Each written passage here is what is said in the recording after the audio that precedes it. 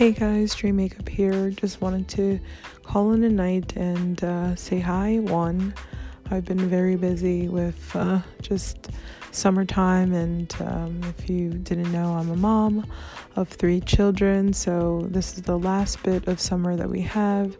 So I've just been spending as much time with them as humanly possible.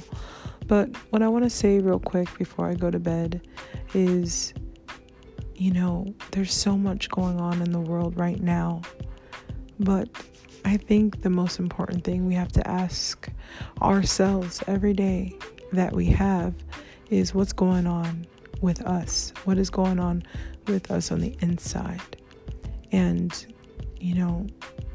I think that's where we have to start in order to fix what's going on in the outside. I don't know what you believe in, but lately I've been going to church meetings at my house, not really going, but being awake and ready for. And what I've been learning is trying to find my convictions, in the Bible, and reading and understanding my truths.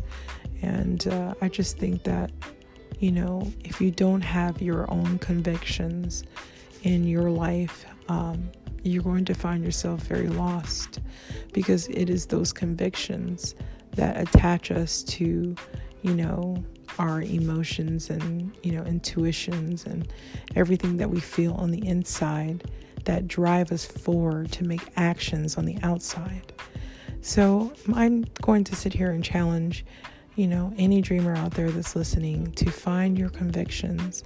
Of course, I want to promote, my Lord God, because he's been so good to me. I've been sober now almost, 5 months, and there's no way I could, have done it without having my conviction with God and knowing that he's capable and able to have me find another way of finding my fun and happiness. Because, not that I had a problem, but my problem with it was I realized I was using, substances, wine. It was my substance of choice at the time to cope, to have fun, to do, to be.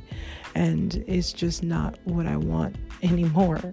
And I don't hate myself for allowing myself for, 10 years in my 20s of, letting myself live in that light, because I grew from it. And I think I grew out of it. And essentially, we all have to find our own way in this life. And this is the way that I'm choosing, is to be woke and awakened and ready for whatever life has to bring. I want to be, I want to be aware. And I found myself not wanting to be awake even when I'm woke, when I'm going through the life. And I think we can make better decisions when we are conscious and are fully available to make prudent choices in order to reach our ultimate destinies, if we can get there. I really want to be the change in the world, and I hope you do too.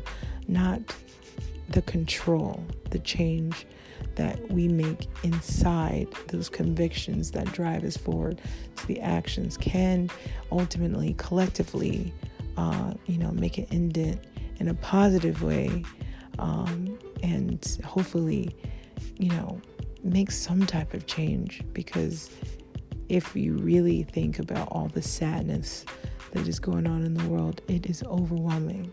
But if you will lend an ear and know that in the Bible it says, lean not into your own understanding, because it's really not meant for you to control. It's really not meant for you to even grasp.